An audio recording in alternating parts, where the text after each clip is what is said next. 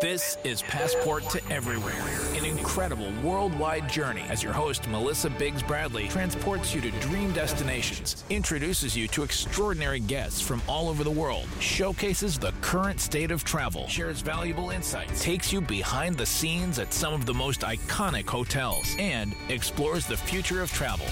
This is your Passport to Everywhere. I founded Indigare with the conviction that how you travel matters. My team and I seek to inspire and empower others to change their lives and mindsets through travel, and to have a positive impact on the places they visit. I cannot think of anyone whose values are more aligned with mine in this regard than Jessica Nabongo. Jessica is a writer, photographer, and entrepreneur with over 14 years of experience in the travel industry. Her luxury lifestyle brand, The Catch, connects people across the world by providing small-scale artisans with a platform on which they can offer their goods to the global market. When Jessica landed in the Seychelles in 2019, she became the first Black woman to visit every country in the world. As a first-generation American, born and raised in Detroit, Michigan, by Ugandan parents, Jessica experienced the richness of multiculturalism from an early age, and she's committed to promoting cultural awareness and an appreciation of diversity through her travels. Today, Jessica uses her platform as a Black woman to make the travel space more inclusive. With The Catch, for example, and through her best-selling memoir, The Catch Me If You Can, One Woman's Journey to Every Country in the World. In her book, Jessica inspires women and people of color to travel freely, to break down stereotypes, and to challenge the pre-existing notions that people have about different countries. I'm thrilled to have Jessica here with me today to speak about her journeys, the transformative power of travel, and how we can make travel more inclusive. And stay tuned for this week's travel hack on solo travel. Share the show. Find more episodes of Passport to Everywhere with Melissa Biggs Bradley, streaming now on all podcast platforms. The journey continues. You're listening to Passport to Everywhere with Melissa Biggs Bradley. So, Jessica, you are the ultimate jet setter in some ways. You could be anywhere in the world right now, as far as I know. Where are you? I'm in West Hollywood. Okay, and is that where you are based when you're not traveling? Yes, so I am between West Hollywood and Detroit. Okay. And how did you end up getting there? Because both your parents were originally from Uganda, right? Mm-hmm. And what age were you when they moved to the U.S. and why did they move and where did they go? So my parents moved to the U.S. before I was born, and my dad went to Western Michigan in the 50s, and then he moved back to Uganda, and him and my mom permanently settled in Detroit in 1969. So, like any immigrant family, they came looking for new opportunities. And so ultimately, my mother became a registered nurse and my father was a chemist. And what role did your Ugandan heritage play in your upbringing? I mean, you said you were an immigrant child, but how important was their own background to the way you grew up?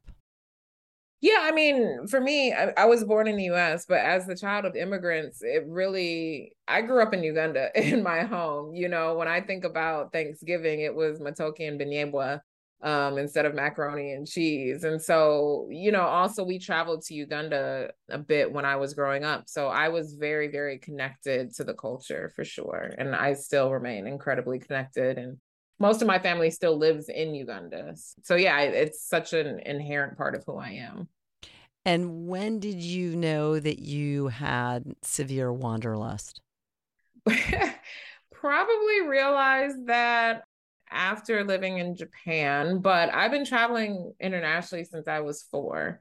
And by the time I finished high school, I had been to 8 countries. So Japan was my 10th country. Yeah, while I was living and working there, teaching English, and I only traveled to Hong Kong outside of Japan during that year. But after I left Japan, I traveled for 9 months. And it was during that time that I started my blog, The Catch Me If You Can, prior to moving to London. So that's really, I think, where it started. Like I had been traveling, but like the severe wanderlust, I think probably started in 2009. And that's when you started your blog. Is that when you realized that you could make travel into a career of sorts? No, not at all. Okay. Not at all. I mean, that didn't come until 6 years later. I never started my blog to make money. I just did it because I had a blog when I was living in Japan. I've always been a writer, and it was a way for my family to just sort of hear about my everyday life. And so when I started the blog, it was just about sharing my travels. It was never about monetizing it. And in fact, till this day, my blog is not monetized. But you've turned it into a career. So it's funny because a lot of people say that. I still say I just travel because I like traveling. It's not really my career. Like, of course, the book has come out of it. Never knew I was going to write a book about travel. That really came from my editor at National Geographic reaching out to ask if I wanted to write the book. But, for me, I've always paid for my travel. I visited 195 countries. I only had one free trip to a country, and that was South Africa. The South African Tourism Board flew me down. But outside of that, I've always paid for my travel. So it's always weird for me when people say, oh, travel is my career, because I'm like, well, I've spent so much money on this here career versus, really getting paid for it. I think what it is now is that a lot of people just associate me with travel. And so the work that I do with brands is associated with me, and I'm a traveler. Okay. So yeah, as you said, you didn't set out to make it your career, but in a way, your love for travel has turned into a way that you can change what you do every day, right? Yeah. And what point did you decide that you were going to visit every country in the world? So I had wanted to travel to every country in the world since my early 20s. I'm a geography nerd, and every year on my blog, I would do a countdown of how many new countries I visited. And so I always had the goal to do it by the time I was like 40 or 50. But in February 2017, I decided that I wanted to do it by my 35th birthday. And that was when I set the deadline. And I overshot it by 5 months, but I was still 35 when I finished. That's amazing. Okay, and so once you decided that that was the goal and that you had a deadline, how did that change your travels? Did you become more strategic about where you chose to go? Yeah, I mean, it changed everything. I was moving faster for sure, but it was a project, right? So before it was just like, oh, I'm gonna go here on the weekend. And now it became, okay, I'm going here. I have to figure out how can I go to as many countries as possible in this time period. So it became like just a gigantic logistical nightmare that I had to dig into. And I mean, I loved a lot of it because I liked solving problems, but it was tough because I had at that point 135 countries to get to. And because I had already been to 60 countries, it was like a game of pickup. So, you would have to go to a region to go to like 2 countries because you've been to the other 6 around it. And how much time are we talking at this point? I mean, you had to get to another 135 countries in how long? I ended up doing it in 2.5 years. Wow. So what's the shortest amount of time you spent anywhere? So there's 11 countries where I didn't spend the night. Most of them are micro states. So like a few hours in like Liechtenstein, Andorra, places like that. Okay. And I'm always fascinated by how travel teaches us about ourselves, often because we have plans, but not everything goes according to plan. So what were some of the things that surprised you in this great logistical problem that you were solving? What were some of the biggest surprises that caught you up, so to speak? So I call myself the visa whisperer. And I was very fortunate. So traveling, I was using an American and a Ugandan passport. So I only had to apply for 17 visas in advance, which is nothing, basically. And so there were definitely times where like I had to get a Libyan visa, and we called in the morning and they said that the visa office was closed, but like I had to get it that day. So I just went and convinced them to give it to me. Or like trying to get an Afghan visa in Kazakhstan, and they said no several times, but I ended up eventually walking out with the visa and my passport. So I wouldn't really say those were hurdles. Like I just had to be clever and like a kind person and figure out how to convince someone. Like I'm a good salesperson, so I figured out how to convince them to let me do it. The only real hurdle that I had was Syria. So Syria wasn't allowing Americans into the country at the time that I was trying to go in 2019. And they also weren't approving visas for African passport holders from apparently every country in Africa. And so I had planned on, I had my flight booked to Beirut, and then I was going to go to Damascus by road. And literally, it was the day before that I realized the visa wasn't coming through. And I was in Algeria. I was in Algiers. And so I had to pivot. And so I ended up buying a ticket to Tel Aviv last minute and then getting with my guide who I'd used before. And we went to Golan Heights, which is an Israeli occupied territory of Syria. And, you know, obviously it was like a nightmare. It's so crazy. I got to Tel Aviv. The ATM ate my card. It was like a weekend. I had to call the bank and convince them to have somebody come in and get my card out. This is literally the second to last country. And so everything ended up working out. And it was such a beautiful experience because we went to this territory and heard these stories from people about their life before and after the war and being completely separated and cut off from their country.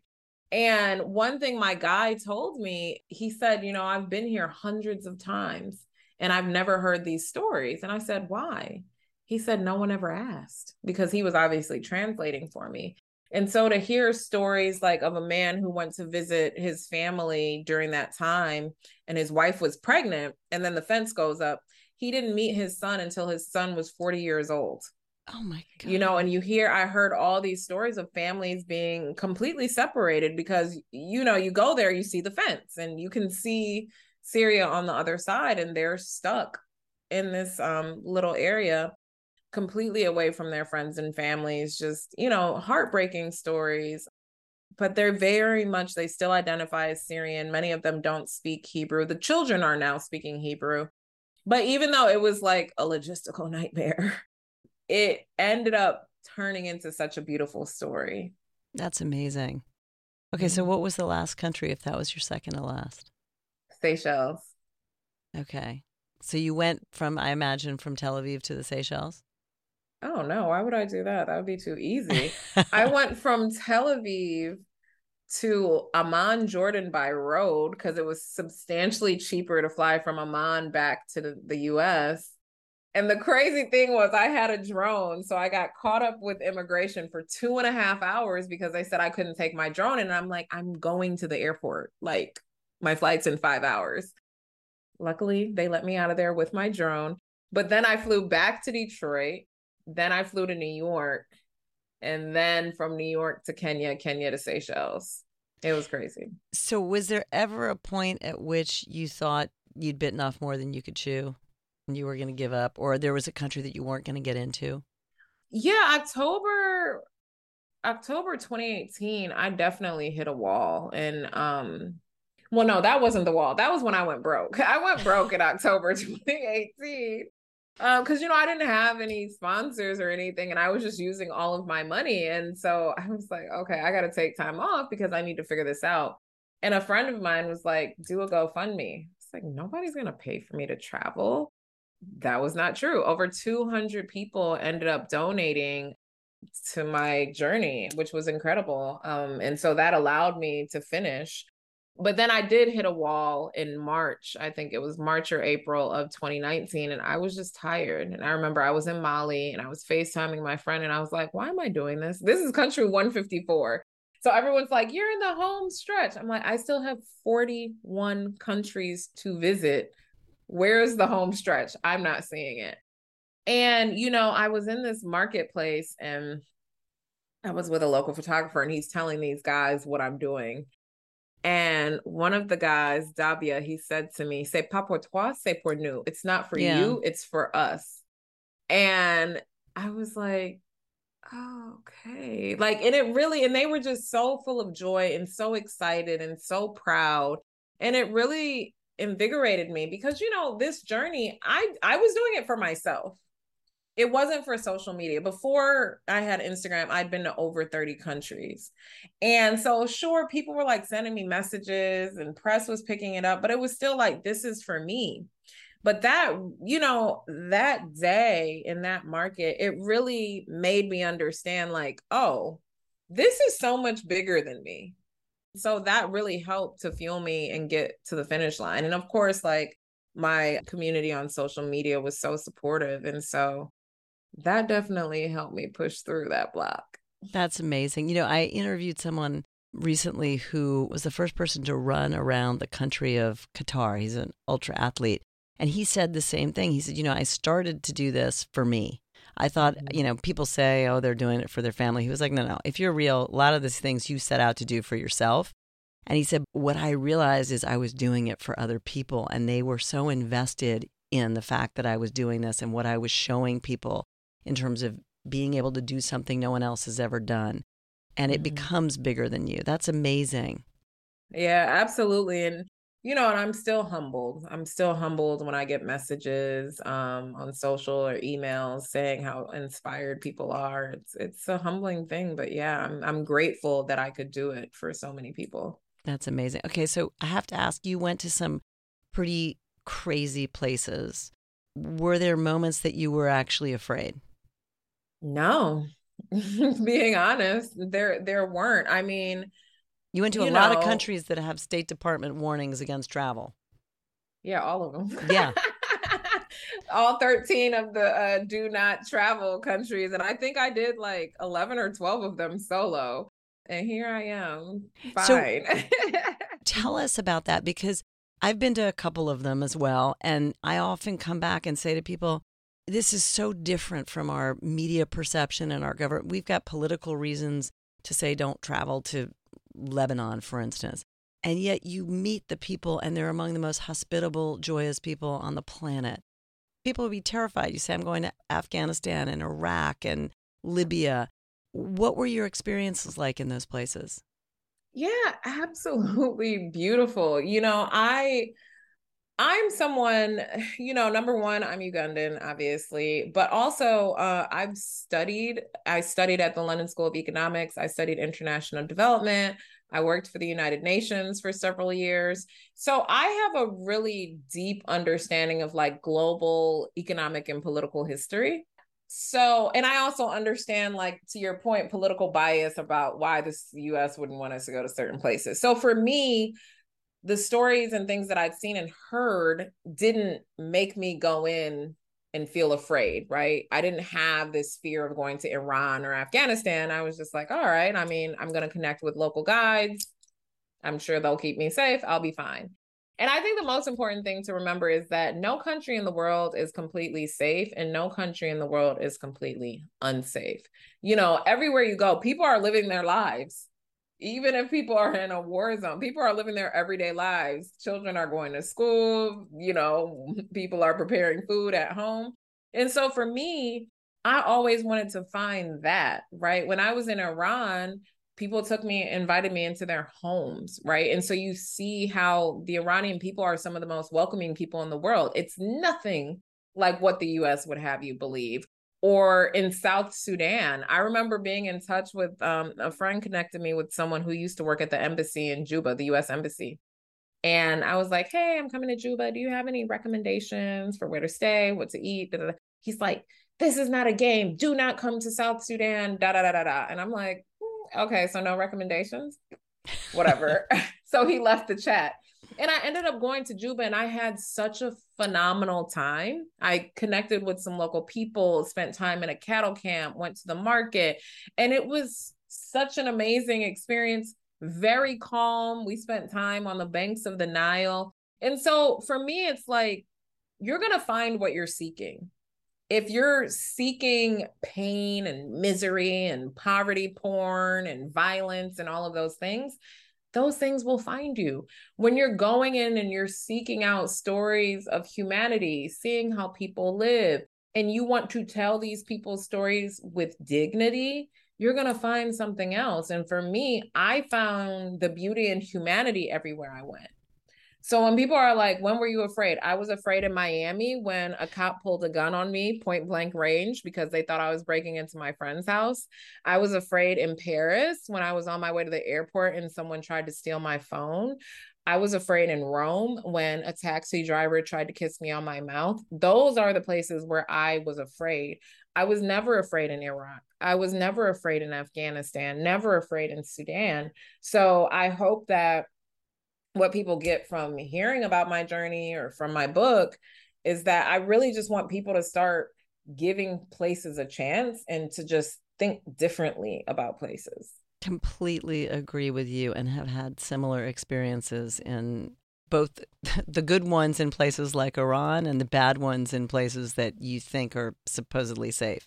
No, you're exactly right. Did you get people who were critical of you going to places, whether it was a place that we have sanctions against or that we have decided is politically, we don't approve of?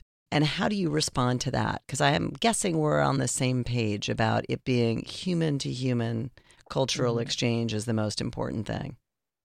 Yeah, I mean, I think besides mind your business, I think the biggest thing is understanding governments and people exist on two different planes, right? I'm Ugandan and I'm American. I don't want anybody associating those governments with me, right? Like, I want people to think of me just as an individual human. And so it's the same way everywhere else you go, right? And like, even when you think about sanctions only hurt the people. Like, you go to Venezuela, you see the economic situation in Venezuela. The elites are fine, but there's sanctions. Those sanctions are only hurting the local people. You go to Cuba, you meet the people. They're the ones who are being hurt. And meanwhile, the people in power, they have all of these offshore accounts that they'll never be able to uncover all of them. So we're only making the people suffer. So to me, it's like, you have to understand that governments and the people in a country are two different things. And in many cases, in particular dictatorships, the governments don't necessarily represent the people, They usually don't represent the majority of the people. Absolutely. So it sounds like you probably knew some of this before you set out, but are there certain things that your journey to all of these places really changed your mind? Or were there certain perceptions or stereotypes where you're like, wow, I really understand this better now that I've seen it with my own eyes? See, I've been traveling so much for so long since I was pretty young. So for me, I think also being the child of immigrants and like my parents having friends from all over, I didn't have a lot of bias. Of course, growing up in the US, they attempt to make you afraid of Muslim people, for example.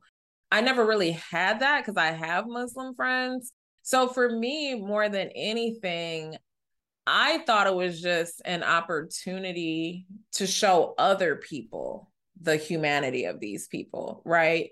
Like, I found that in Muslim countries, I felt often treated better as a woman, right? Like, I feel like there was deference that I received as a woman in a lot of ways. People, stepping out of the way, helping me with things in a way that I don't necessarily get in a lot of Western countries.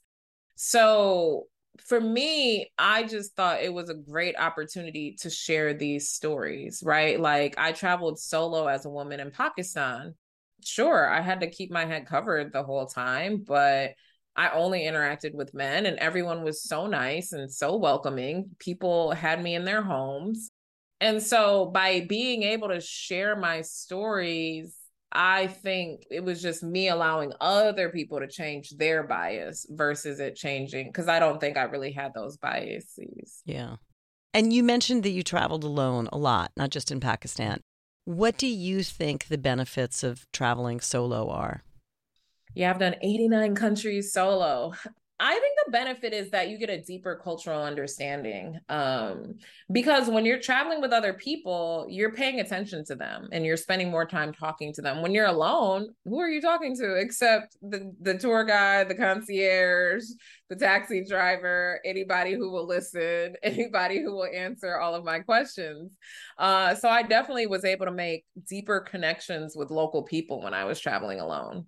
Yeah. And I think, honestly, once you've had the pleasure of doing that, I find that even when I'm with a group, I really spend a lot of my time and encourage a lot of other people to not talk amongst themselves, but talk with the people that we're meeting that we're never going to get to spend time with other than being in that country. Yeah, for sure. So you are an incredible advocate for making the travel space a more inclusive one. What does that mean to you? Can you talk a little bit about what you've learned and what you're hoping for? Yeah, I think for me, it means it's about representation, right? And I feel like all of these words are now being abused, but people just want to see themselves everywhere. They want to see people who look like them everywhere. And it's not just race, right? It's not just gender. It's body type.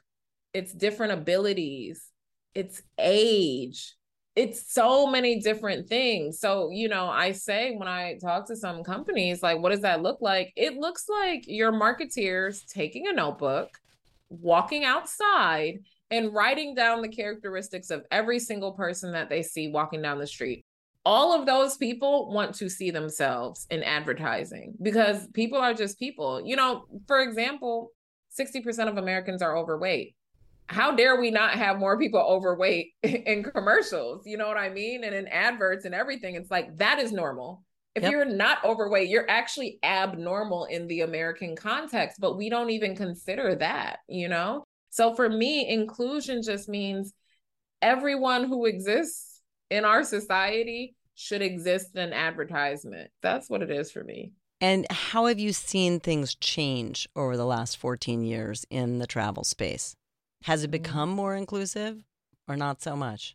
I mean, I think there's more writers of color for sure.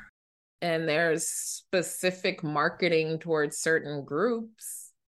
But to me, it's like, use the same marketing for everybody. You know what I mean? I don't like that it's like, this is an ad for Black people. This is an ad for old people. It's like, no, just like make all of the ads diverse so you don't have to target a specific audience. It's when you're in a diverse group of people that life is most interesting anyway. So you can learn something, So yeah, has it changed? Sure, but it's still ridiculously Eurocentric. I mean, when I look at, I won't call names, but when I look at people's 20 places to visit in 2023 and you still have 15 places in Europe, I'm just like, we're still doing this? This is where we still are.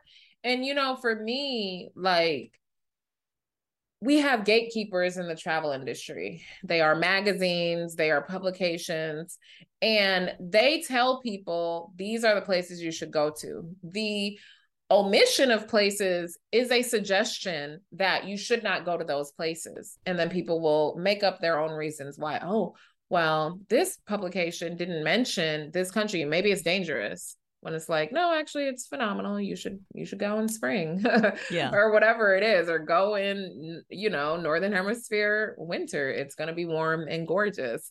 And so for me, I don't think the industry is doing enough at all. Because when you still look at the tour guides, like the tour operators, the writers, the people who are still running everything, there's absolutely no change, if you ask me.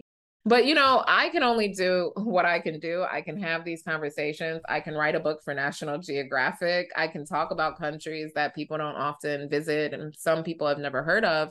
And I can use my platforms to share beautiful stories from these countries, to share beautiful pictures from these countries that respect the dignity of the people living there.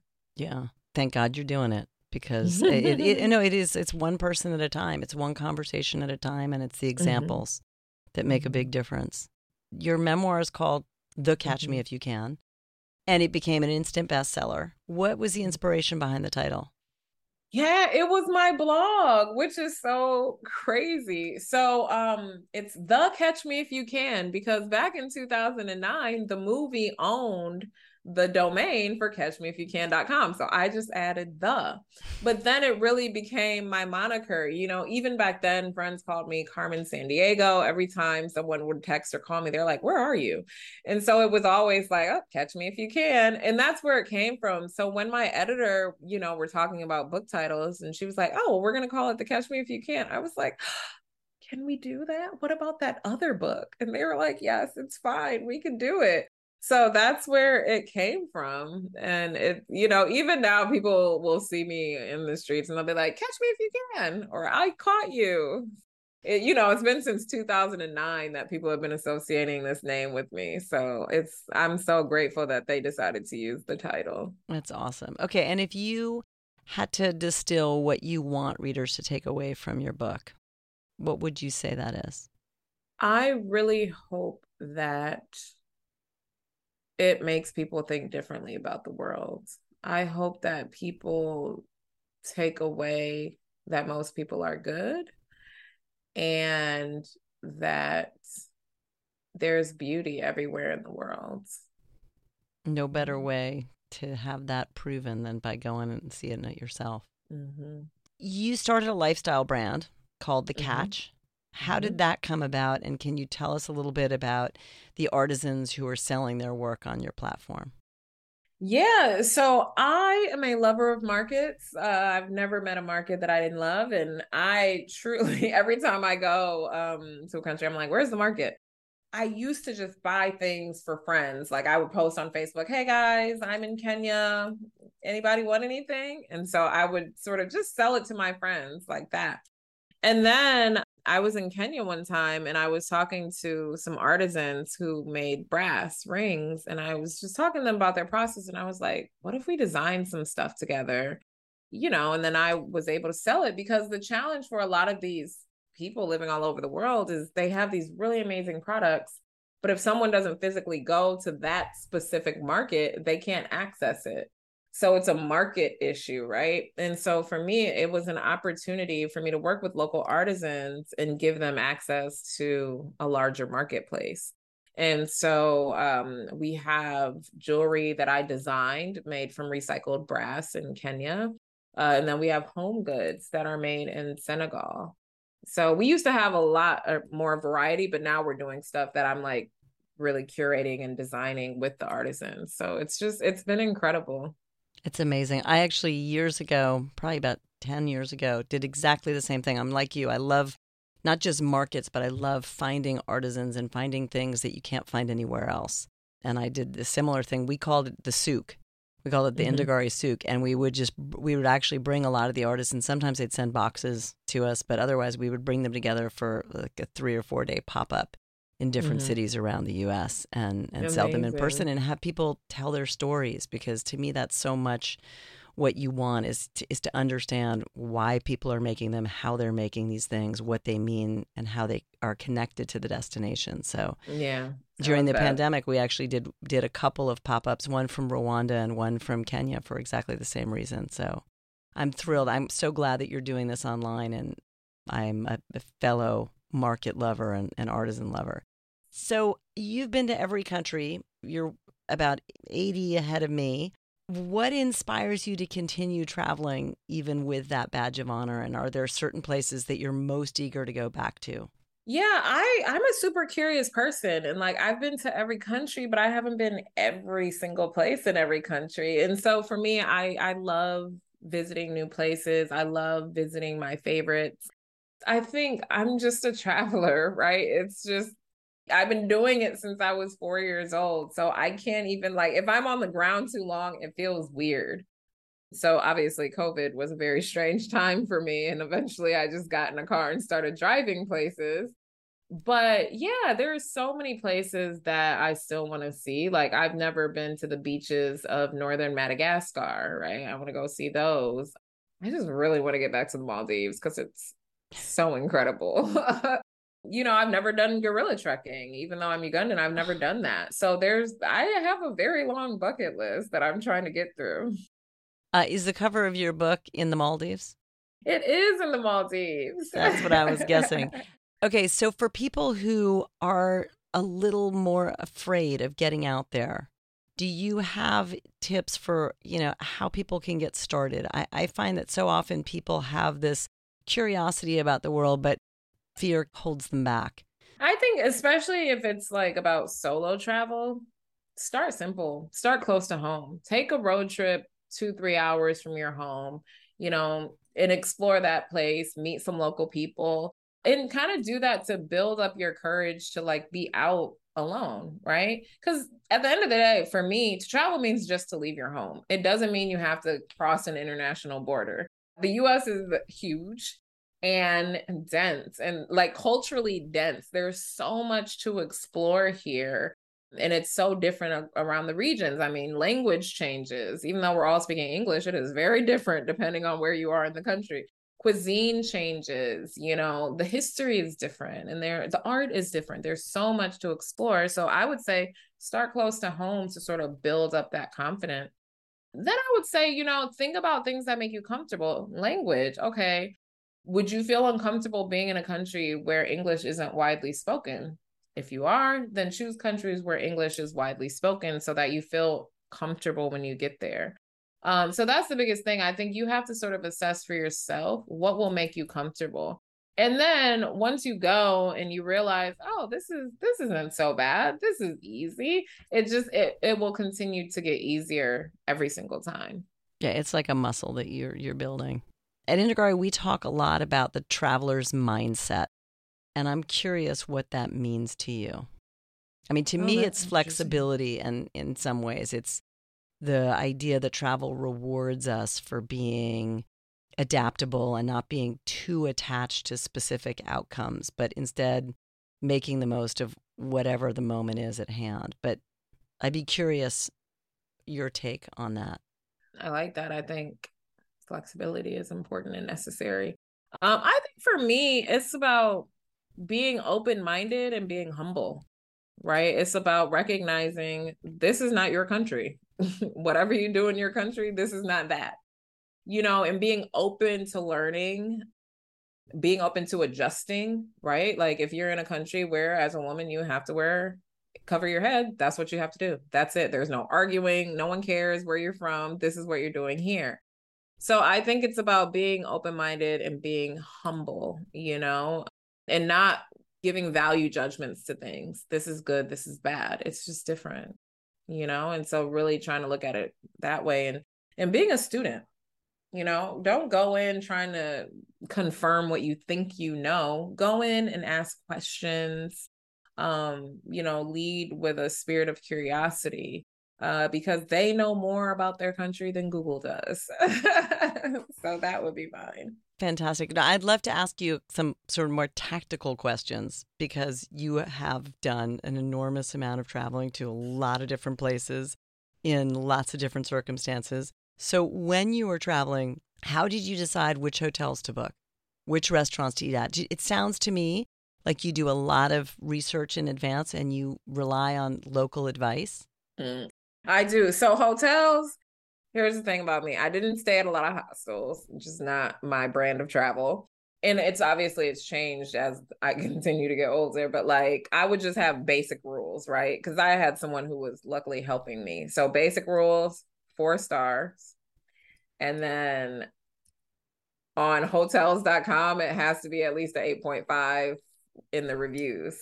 And so we sort of went like that. And then, location, you want to make sure, or for me, I like it to be in an area that's walkable because I enjoy walking. So those were the considerations for hotels. Food, I do 2 things. One, I Google best food in whatever city, and then I cross-reference between different blogs.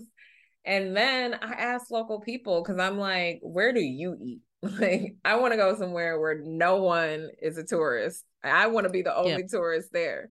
I've had that experience in a lot of places. So, especially if you're looking for good local food, it's best to just ask the taxi driver, and depending on the hotel, if you're staying at like a 5-star hotel, the concierge will try and send you to like the Michelin restaurants and stuff like that, which is great. Not really my thing. I'm like, I want to eat good local food. So I always ask people at bars. Like even I was just in Boston and I asked like 5 people, okay, best lobster roll. And obviously people have differing opinions, but then one just keeps coming to the conversation. So I'm like, all right, I know where I'm going to go for the lobster roll. So it's not even something I only do abroad. It's something I do everywhere. I do it in LA. Yeah. I mean, I'm a big fan of exactly what you're doing. It's that research, but then also getting locals' opinions. And is there something that you always keep with you on all your travels, something that you can't live without? Not really. I'm not super into material things and I lose stuff a lot. Like I just lost my noise canceling headphones. No, there's nothing. I always travel with like a reusable water bottle, a reusable cup. So on planes, I don't have to use the plastic cups. So that reduces my plastic usage all over the world. No, I'm a pretty simple girl. Okay, and so how did you, after traveling all over the world, you are now dividing your time between Detroit and LA, it sounds like. How did you pick those places as your home bases? So Detroit, I'm from Detroit. I love my city. And so that will always be home. And I own my home. The home I own is in Detroit. LA, honestly, post-COVID, I just wanted to be closer to my friends. Not that I don't love my family, but I'm young. And so I really just wanted to move to a place where I had a lot more friends. So I spend a lot of time here just because I have community here. And that's really important to me. Fantastic. Last question. What's next on your travel wish list? Most immediately, I'm trying to convince my friends that we should go to Bali for 2 weeks. I haven't been to Bali since 2018. And it's a place where I just always feel so relaxed and centered, and it's affordable luxury. So I'm trying to get to Bali. Sounds pretty good. And is there another book in the works? There are some books in the works. I'm like, this reminds me, I should go work on that proposal. Yeah, we're working on a cookbook, which I think is going to be really exciting and bring like these really traditional recipes to the world in a way that has never been done. We're so used to like cacio e pepe and like yakitori, stuff that we can see in so many different cookbooks. The book that I am working on will be 50 recipes from 50 countries. And I think many of them will never have been in a book before. So it's exciting. Super exciting. Okay, well, keep us posted. I can't wait to see that. Jessica, thank you so much. It's been a total pleasure. Thank you. I want to thank our guest, Jessica Nabongo, for being with us today and taking the time to discuss the importance of global citizenry, storytelling, and exploration. Coming up after the break, I'll be talking about my tips for solo travel. Passport to Everywhere with Melissa Biggs Bradley will continue. Follow Melissa on Instagram @IndiGariFounder. Travel Hacks with Melissa Biggs Bradley from Passport to Everywhere. Solo travel presents a rare opportunity to tap into yourself, to meet new people, and to follow your own interests and itineraries when traveling. The experience can be truly transformative and empowering. While I, of course, love traveling with my family and friends, I also prize the moments every year that I have time to explore on my own, as those times of being a lone discoverer have led to some of the most powerful travel memories and moments I have. That said, I know it can be nerve-wracking to be abroad in a foreign place on your own. So these tips I've learned and gleaned from other solo travelers over the years may give you more confidence and inspiration to set out on your own. First, plan ahead. I recommend booking your trip with a trip designer if you're able to. And it's always beneficial to start the conversation by talking about what you want to get out of the trip. Do you want to explore a city? Do you want to be in nature? Do you want to be settled in one place or hop around? A travel expert draws not just on their own experiences, but also on the backlog of trips that they've planned for others over the years. They can help you make sure you're picking a destination that checks all your boxes and is safe to navigate alone. I started my own solo travels as a high schooler living in Europe and going to different cities because they're always easy things to do on your own from attending concerts or going to museums. But over the years, I've also had amazing solo experiences at places with built-in programming, like a spa or even a safari. Second, I suggest share your itinerary with your family, close friends, and/or a hotel manager. Make sure that someone knows where you'll be staying at all times. You might even set a mutually agreeable time to check in with your family or friends at least once every 24 hours. And if you listen to my podcast with expert solo traveler Patricia Schultz, she suggests that you also have the travel buddy keep copies of your passports and credit cards in case yours get stolen. And she advises wisely that whoever you pick is someone who you will be able to reach out to at any time of day in case of an emergency. On the topic of documents, be sure to bring multiple photocopies of your passport and other important documents, as well as an extra credit card. Keep the extras and originals in different but safe places at all times. And for an extra layer of security, consider emailing an encrypted photocopy to yourself and setting up Apple Pay on your phone. Next, consider trip insurance. Protect yourself and your trip investment. You should have emergency medical insurance while traveling on your own. And be sure you have one that covers evacuation in case you need to be evacuated for any reason. Companies like TravelX require that a policy be purchased at least 14 days prior to your departure. Travel Select covers up to $50,000 in emergency medical expenses and $500,000 for emergency evacuations, but must be purchased 15 days prior to travel. Next, I suggest you always carry your hotel's business card. In case your phone dies or you don't have service, you'll still have the contact information for your home base. Next, definitely trust your gut. If something doesn't feel right, it probably isn't. Remove yourself from the situation, preferably by walking next to a larger group or entering into a crowded place. And if you haven't worked up the courage to go totally solo, consider joining a group trip.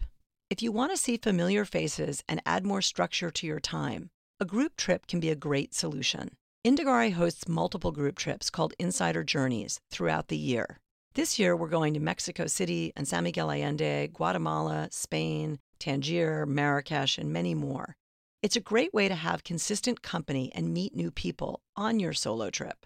To learn more about Indagare's Insider Journey opportunities, you can contact the Indagare team at insiderjourneys@indagare.com or visit our website, indagare.com/insiderjourneys. And finally, I should mention that another perk of solo travel that Patricia and I agree on is that being on your own seems to facilitate that special perspective or travel-inspired epiphany that is often so transformative.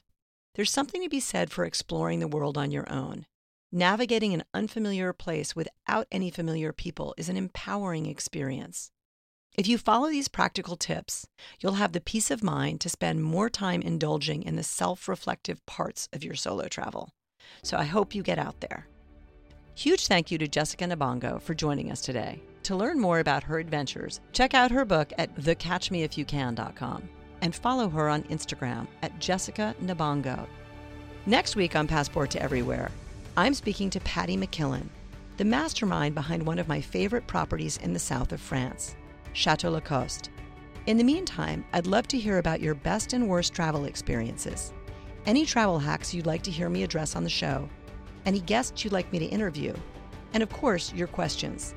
So leave a message at 646-535-7297, or send a note on Instagram at Indagare Travel, or write us an email at passport@SiriusXM.com. And if you're enjoying the show, please rate and review it so we'll be discovered by more listeners. Thank you for listening to the show, and speak to you soon.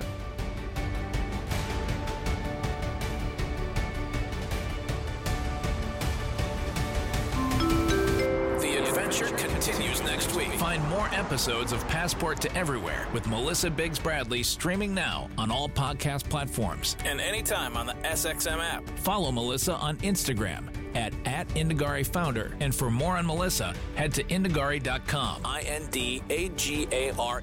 Send us your questions about travel. Passport@SiriusXM.com. Or call us at 646-535-7297. This has been Passport to Everywhere.